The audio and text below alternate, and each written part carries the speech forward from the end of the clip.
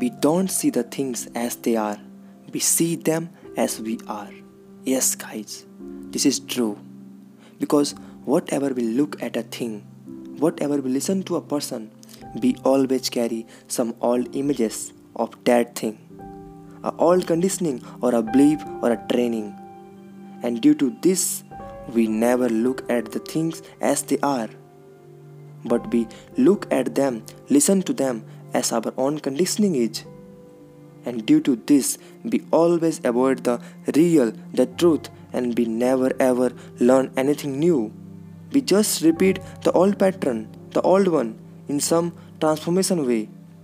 But we never get to the reality, and this kind of mind is a rotten mind, who always live in past or skip the present.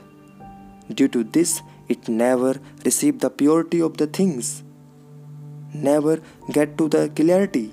It always live in dualities, separation, fragmentations. But if you want to know the reality of the things, pay your attention towards it.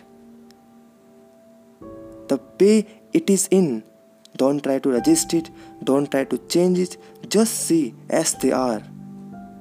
This I call the clear perception, the clear view, the truth.